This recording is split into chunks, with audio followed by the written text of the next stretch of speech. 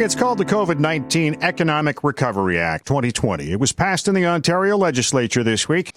Bill 197 updates 20 current laws, but it's drawn the ire from many for not having public consultations on the changes and putting too much unilateral power in the hands of Cabinet. Hello and welcome to the Unpublished Cafe. I'm Ed Hand. For many, the biggest impact will be on the environment as the Environmental Assessment Act is overhauled. Auditor General Bonnie Lysyk has already said the law is not compliant under the Environmental Bill of Rights, which Doug Ford does not agree with. The province maintains these changes are needed as infrastructure construction appears to be the focus of the COVID recovery plan for Ontario. This is an omnibus bill which touches on development charges, community benefit charges, expropriation, and education.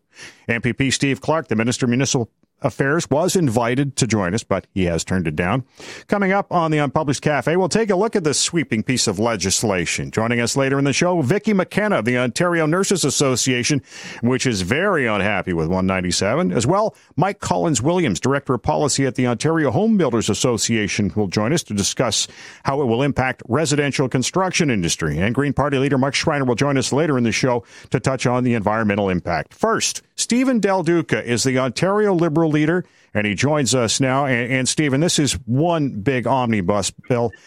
First off, are you a fan of omnibus bills? I don't think that they should ever be any premier's first choice, and I'm really discouraged to see that Doug Ford's chosen to go back to the same old playbook that he used the first couple of years that he was premier of the province, and he is choosing this moment of crisis for the province to introduce and pass what I consider to be elements of a secret agenda. And I think that's really unfortunate. But, you talk about a secret agenda. What would that be? Well, I think at the end of the day, there was nothing that could have stopped the government from introducing this legislation in different ways over the last number of months that the legislature has been sitting. As you said in the introduction, to have public consultations on this. We now have the Auditor General on record saying that they violated the EBR, the Environmental Bill of Rights requirement. All of it is, frankly, unnecessary. And to have stripped away some of the protections that are in place, whether it's on the environment or in a couple of other cases, for critically important reasons under the guise of COVID-19, just strikes me as something that's completely off key. It doesn't make sense at this point in time. It's legislation that claims to be all about COVID, except none of it is about dealing with COVID. For example, when they decided to introduce omnibus legislation, I would have thought, that given that we've seen a tragedy take place in our long-term care homes, there would have been something specific in there to deal with, perhaps cleaning up that mess. We are 5 weeks away from the start of the school year. We've not seen any clarity from this government to deal with that safely and properly. I would have thought, maybe you want to include something on that, something to support small business. The list goes on.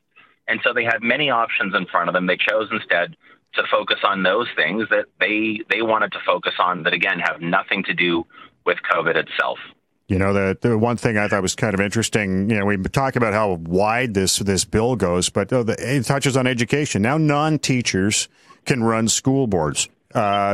Is that a problem? Does that improve education or does it make it worse?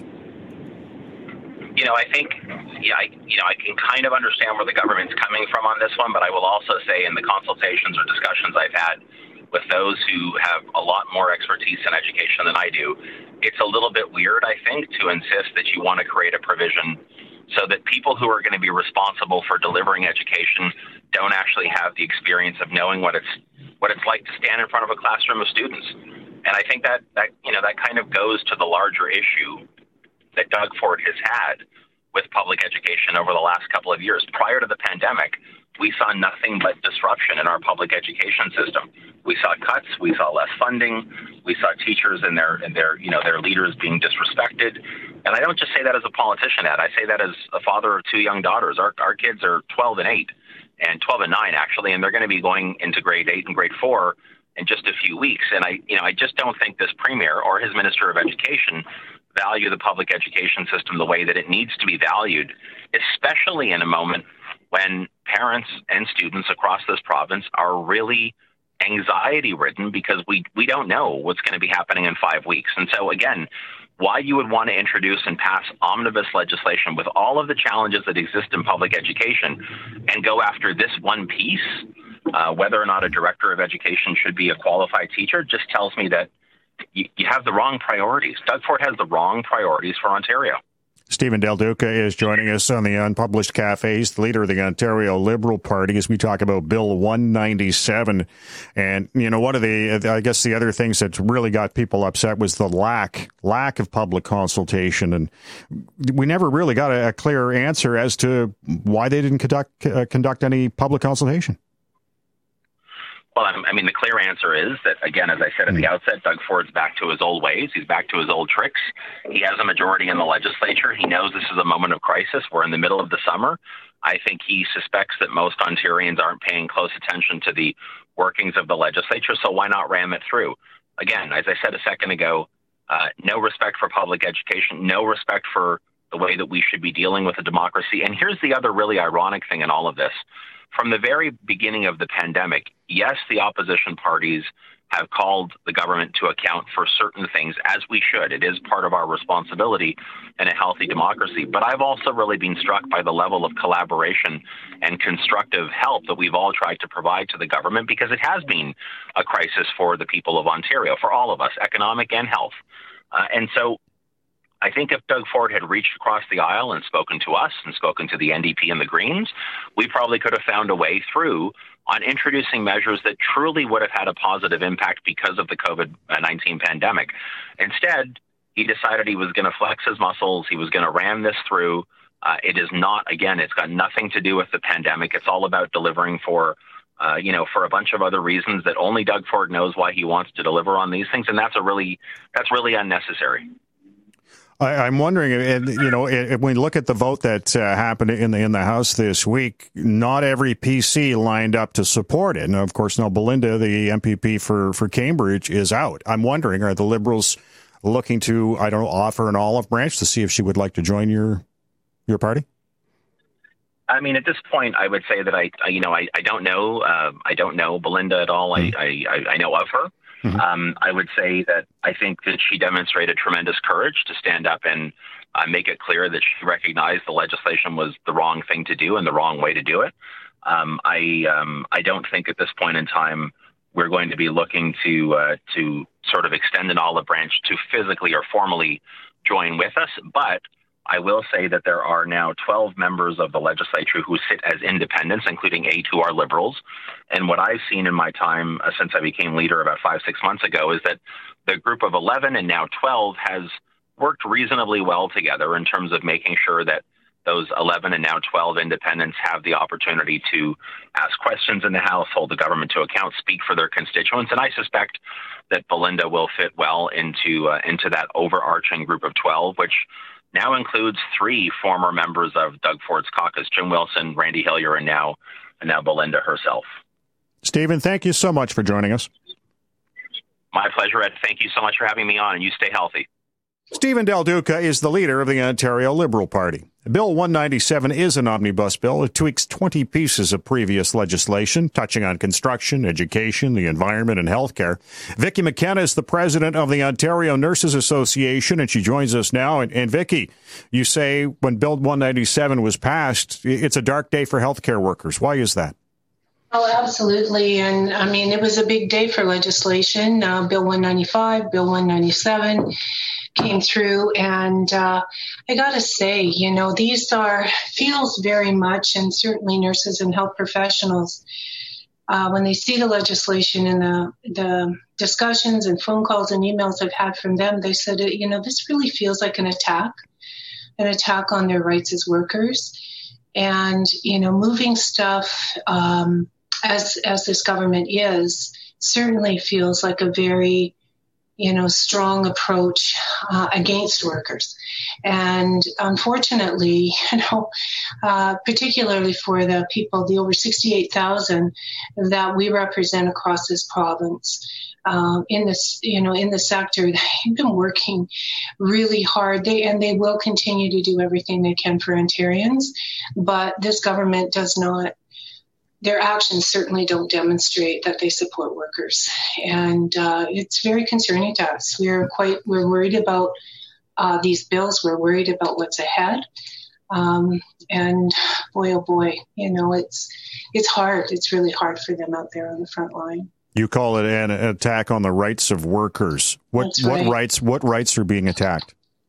Well, here, particularly in Bill 197, and I think in your introduction, you talk about the number of pieces of legislation that this particular bill touches. But for us in particular, it's the health and safety legislation, the Health and Safety Act, which is the law which requires employers to operate their businesses in the protection of their workers, and moves much of law into regulation. Regulation can be changed easily, and it doesn't require legislative discussion, doesn't require debate in the House. And one of the biggest, but not only, problems is that there was no discussion. There was no debate on this bill, or 195 for that instance either. No standing committee opportunities for we're called like the stakeholders, for organizations that represent different workers like us would be presenting there on why we see a problem with a bill, if they're going to pass it, what amendments that they should make that will protect workers.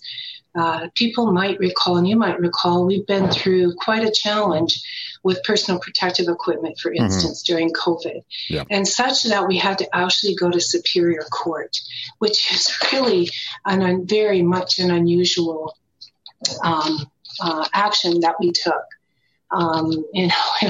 This is not the norm for us to have to go that route, but we did. We had to go there, unfortunately. And, here we are now, government's on summer recess, little opportunity to have conversations anywhere with government officials or even bureaucrats on the issue. So, as I said, it feels like a very heavy hand. Healthcare workers feel like it's a dark day. Some of them are telling me it feels like a slap in the face. And they're very unhappy, very, very unhappy with it. So, as are we. And we will, pursue every avenue we can, as we always will and always do. But in the meantime, the people out there that are going to work every day, that are caring for Ontarians, are not feeling very well respected by this government. Vicki McKenna joining us in the Unpublished Cafe, president of the Ontario Nurses Association, as we talk about Ontario's Bill 197. And this legislation as well overrides your collective agreements, does it not? It does. It does. Again, these are freely negotiated or arbitrated in some instances contracts. They're mature contracts. They've been in place for a very long time. And language and protection in these kinds of in contracts are there for a reason. They are there to protect the workers and the employer, quite frankly. And I like to tell people, and I think they understand this if they think about it for just a little bit. If the workers are safe, so are the patients, the residents, the clients that they care for. That's really the bottom line on this sort of stuff. So if the working conditions are safe for the workers, so are they for the people that they're caring for. And so this is a fight for workers, yes, but certainly for Ontarians at the same time. You find a little hypocritical that 197 comes down the pipe, no public consultation, and the Premier all along through this whole pandemic has been calling you heroes through this. I think that's really one of the most difficult pieces for people to understand at all. And it feels, very. They said, I don't understand why he calls us heroes when he treats us this way. Why is it that this can be true? Why this can happen? It's one hand, it's like there's two different, there's banging going on. Like there's two different things in play here. It's two different players. It's to hear the Premier, and I mean the Premier, hearing the Premier through COVID. Healthcare workers were feeling, I think he's got it. He's got his eyes opened. He's going to, deal with things that are important to keep Ontarians safe. by keeping us safe. They were really quite optimistic. But over the last couple of weeks in particular, with Bill 197, Bill 195, and even Bill 120 or 75, which is all about home care.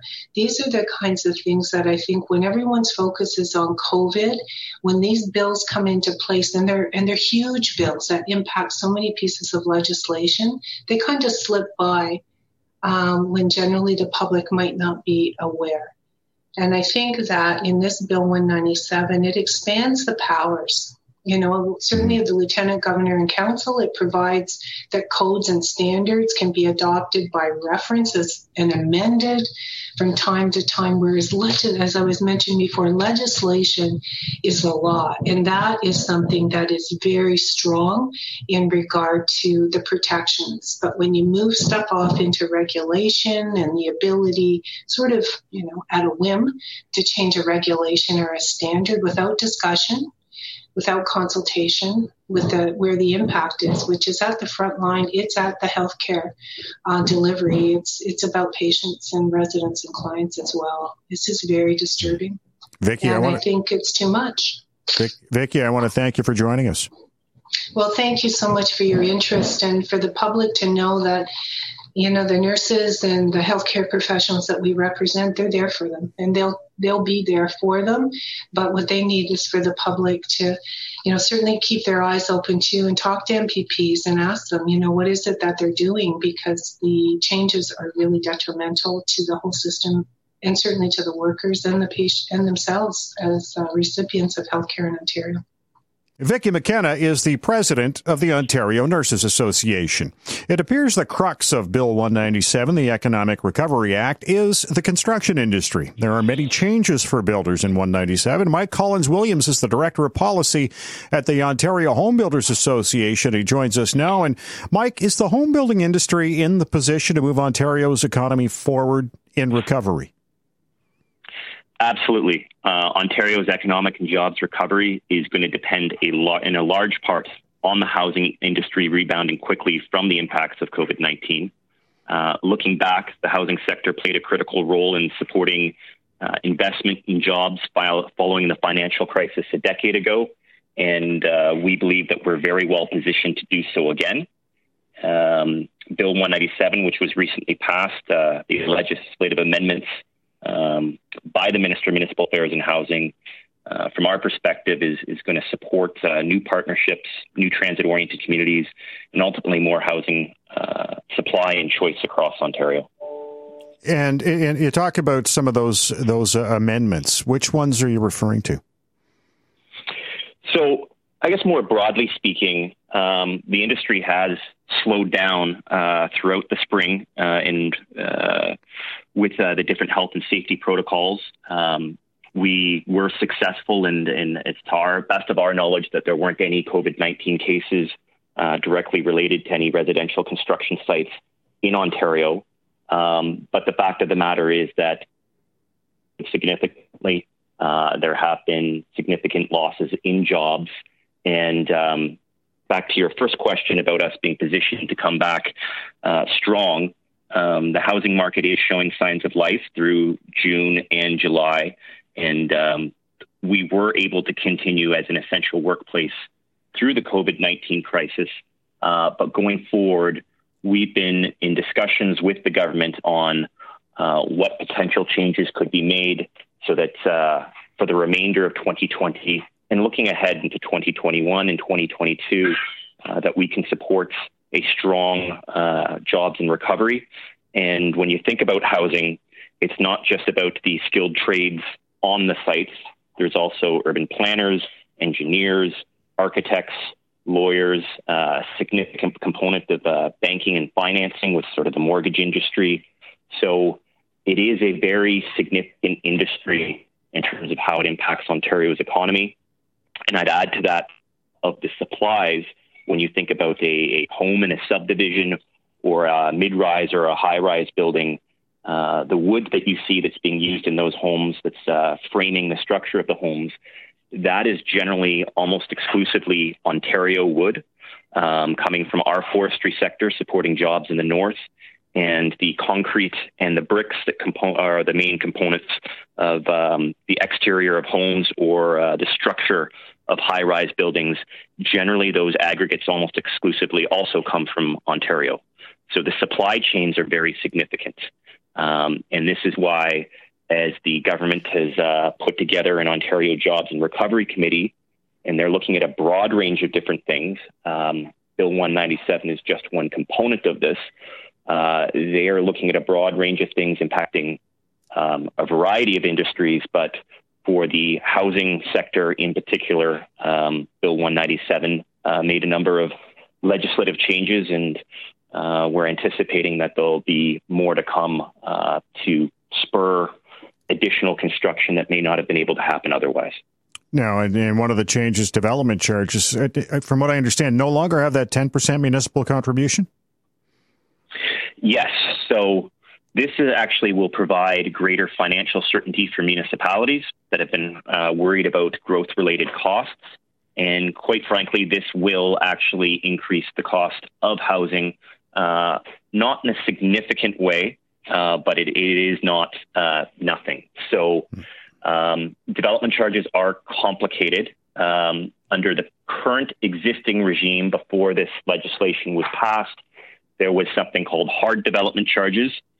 These were major pieces of infrastructure servicing communities in which the development charge would be 100% cost recoverable. This is a development charge charged to the builder or developer, which inevitably is passed on into the cost of the home and paid for by the consumer. And then there was something called soft development charges, which were 90% cost recoverable with a 10% municipal contribution. Bill 197 is proposing to eliminate what was known as soft development charges, and these services will now be 100% cost recoverable. So these are things like public libraries, long-term care, public health, childcare, housing services, which is affordable housing and shelters, bylaw enforcement, emergency preparedness. So there's a number of items that there's been a shift that will be 100% cost recoverable. What this also does is it's an explicit list of what can and cannot be included in development charges.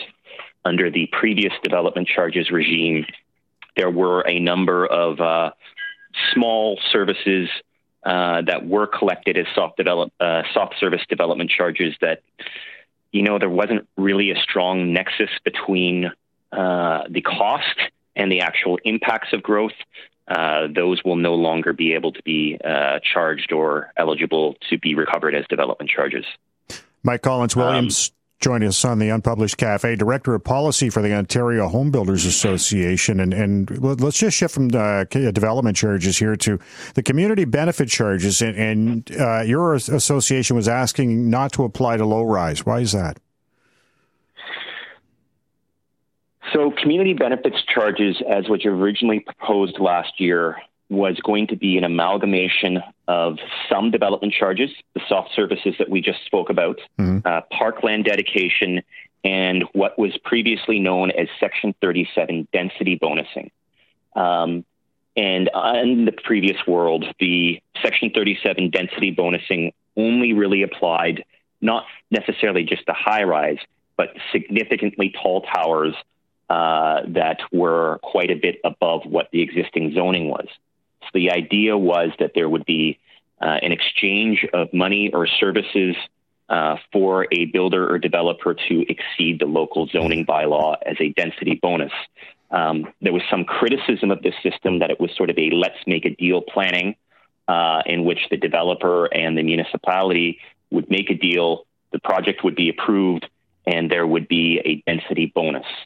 The government's objective through the community benefits charges was to eliminate this whole let's make a deal planning and create a much more transparent and accountable system where there was actually a formula for how the charge was collected.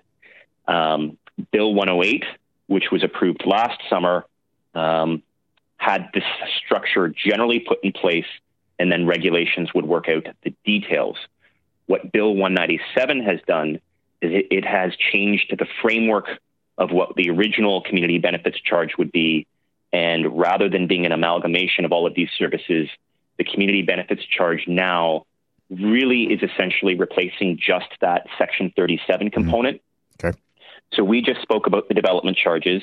Instead of those soft services being in this community benefits charge, they are now still going to be development charges at 100% cost recovery.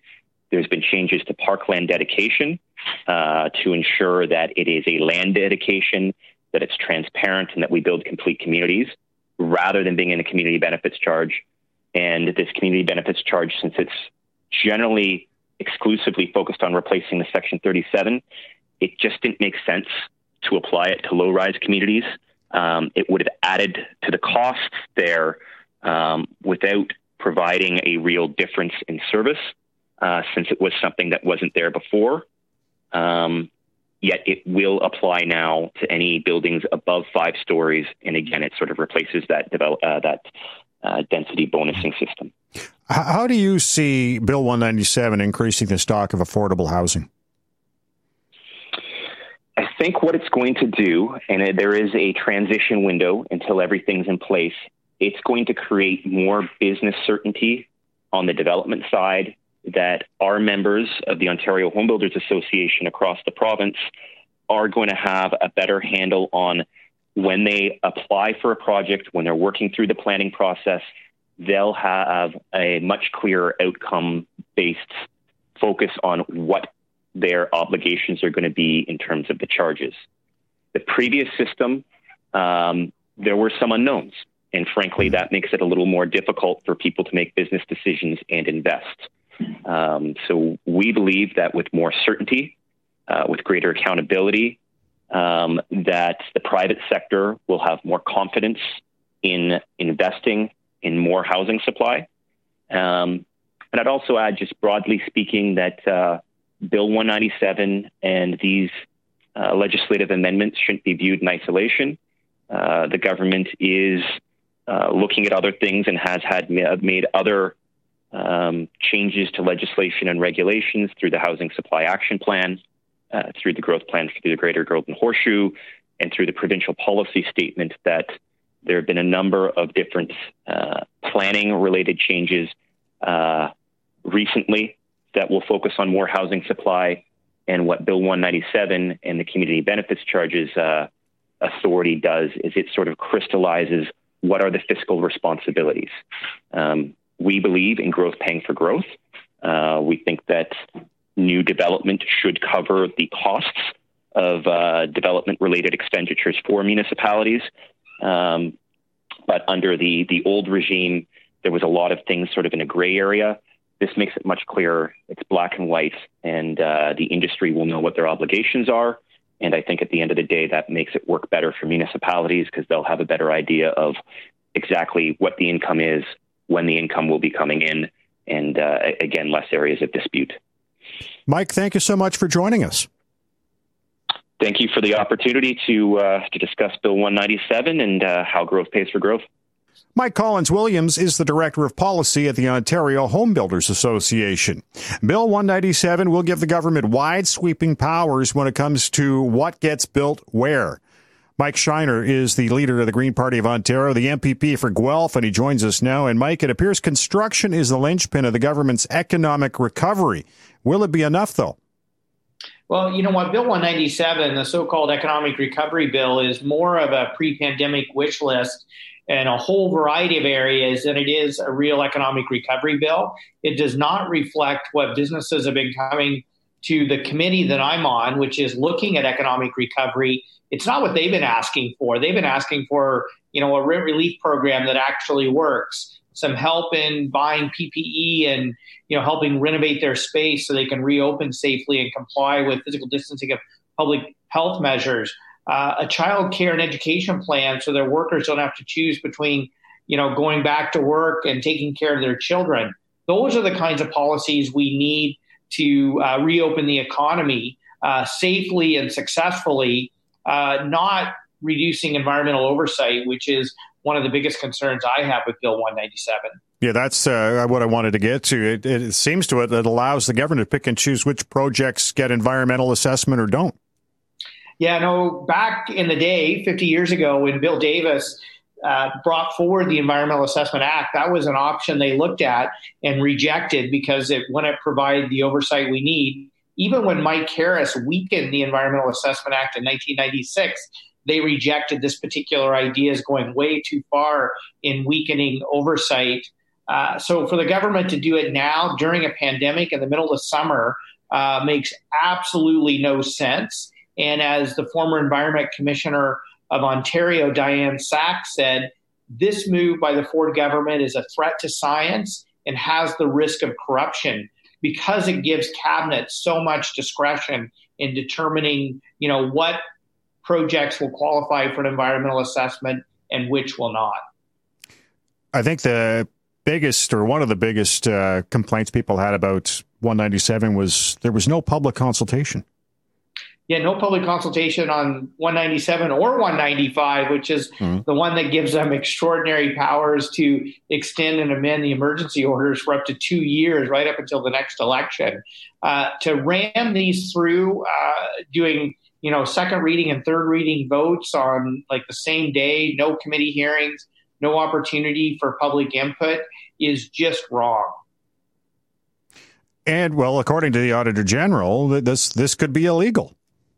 Yeah, so the Auditor General has said, and rightfully so, that Bill 197 breaks the law because the government has a legal obligation to post significant changes to environmental policies, legislation, bills, etc., on the environmental registry. The government did not do that prior to the passage of Bill 197, which essentially makes Schedule 6, which is that part of the bill, illegal. The government's been caught out on this before when they scrapped the previous government's climate action plan, specifically the cap and trade program, shortly after being elected in the summer of 2018. The courts ruled that they had actually violated the law in that particular case. I think the exact same thing is going to happen with Bill 197, which is why the Green Party has a letter writing campaign right now calling on the Premier to withdraw Schedule 6 of Bill 197 because it does not comply with the law. And, well, okay, if this is the second time they've broken the law with legislation and nothing's happened, is this not just going to become a pattern? That's my fear, Ed. And, it's exactly why we need stronger oversight, particularly with this government, because it certainly has a history of, trying to shield itself from legal actions against it based on the government's actions, which should raise major alarm bells and red flags that this government continually is looking for ways to essentially move forward legislation that doesn't fully comply with its legal obligations. And then it tries to shield itself from those legal obligations, which in some cases has led to, business groups such as the Canadian, Ontario, and U.S. Chamber of Commerce raising red flags of whether Ontario is a safe place to do business because the government, this particular Ford government, doesn't seem to think it's beholden to its legal obligations. Mike, I want to thank you for joining us. Absolutely, at any time. Mike Schreiner is the MPP for Guelph and the leader of the Green Party of Ontario. Now it's time for you to make your voice heard. Our unpublished .vote question is, will Bill 197, the Economic Recovery Act, lead to a degradation of Ontario's environment? Yes, no, or unsure. You can log on and vote right now at unpublished.vote. I want to thank Ontario Liberal leader Stephen Del Duca, Vicky McKenna, president of the Ontario Nurses Association, Mike Collins-Williams is the director of policy at the Ontario Home Builders Association, and Green Party leader Mike Schreiner. And I want to thank you for listening to the Unpublished Cafe. Stay safe. I'm Ed Hand.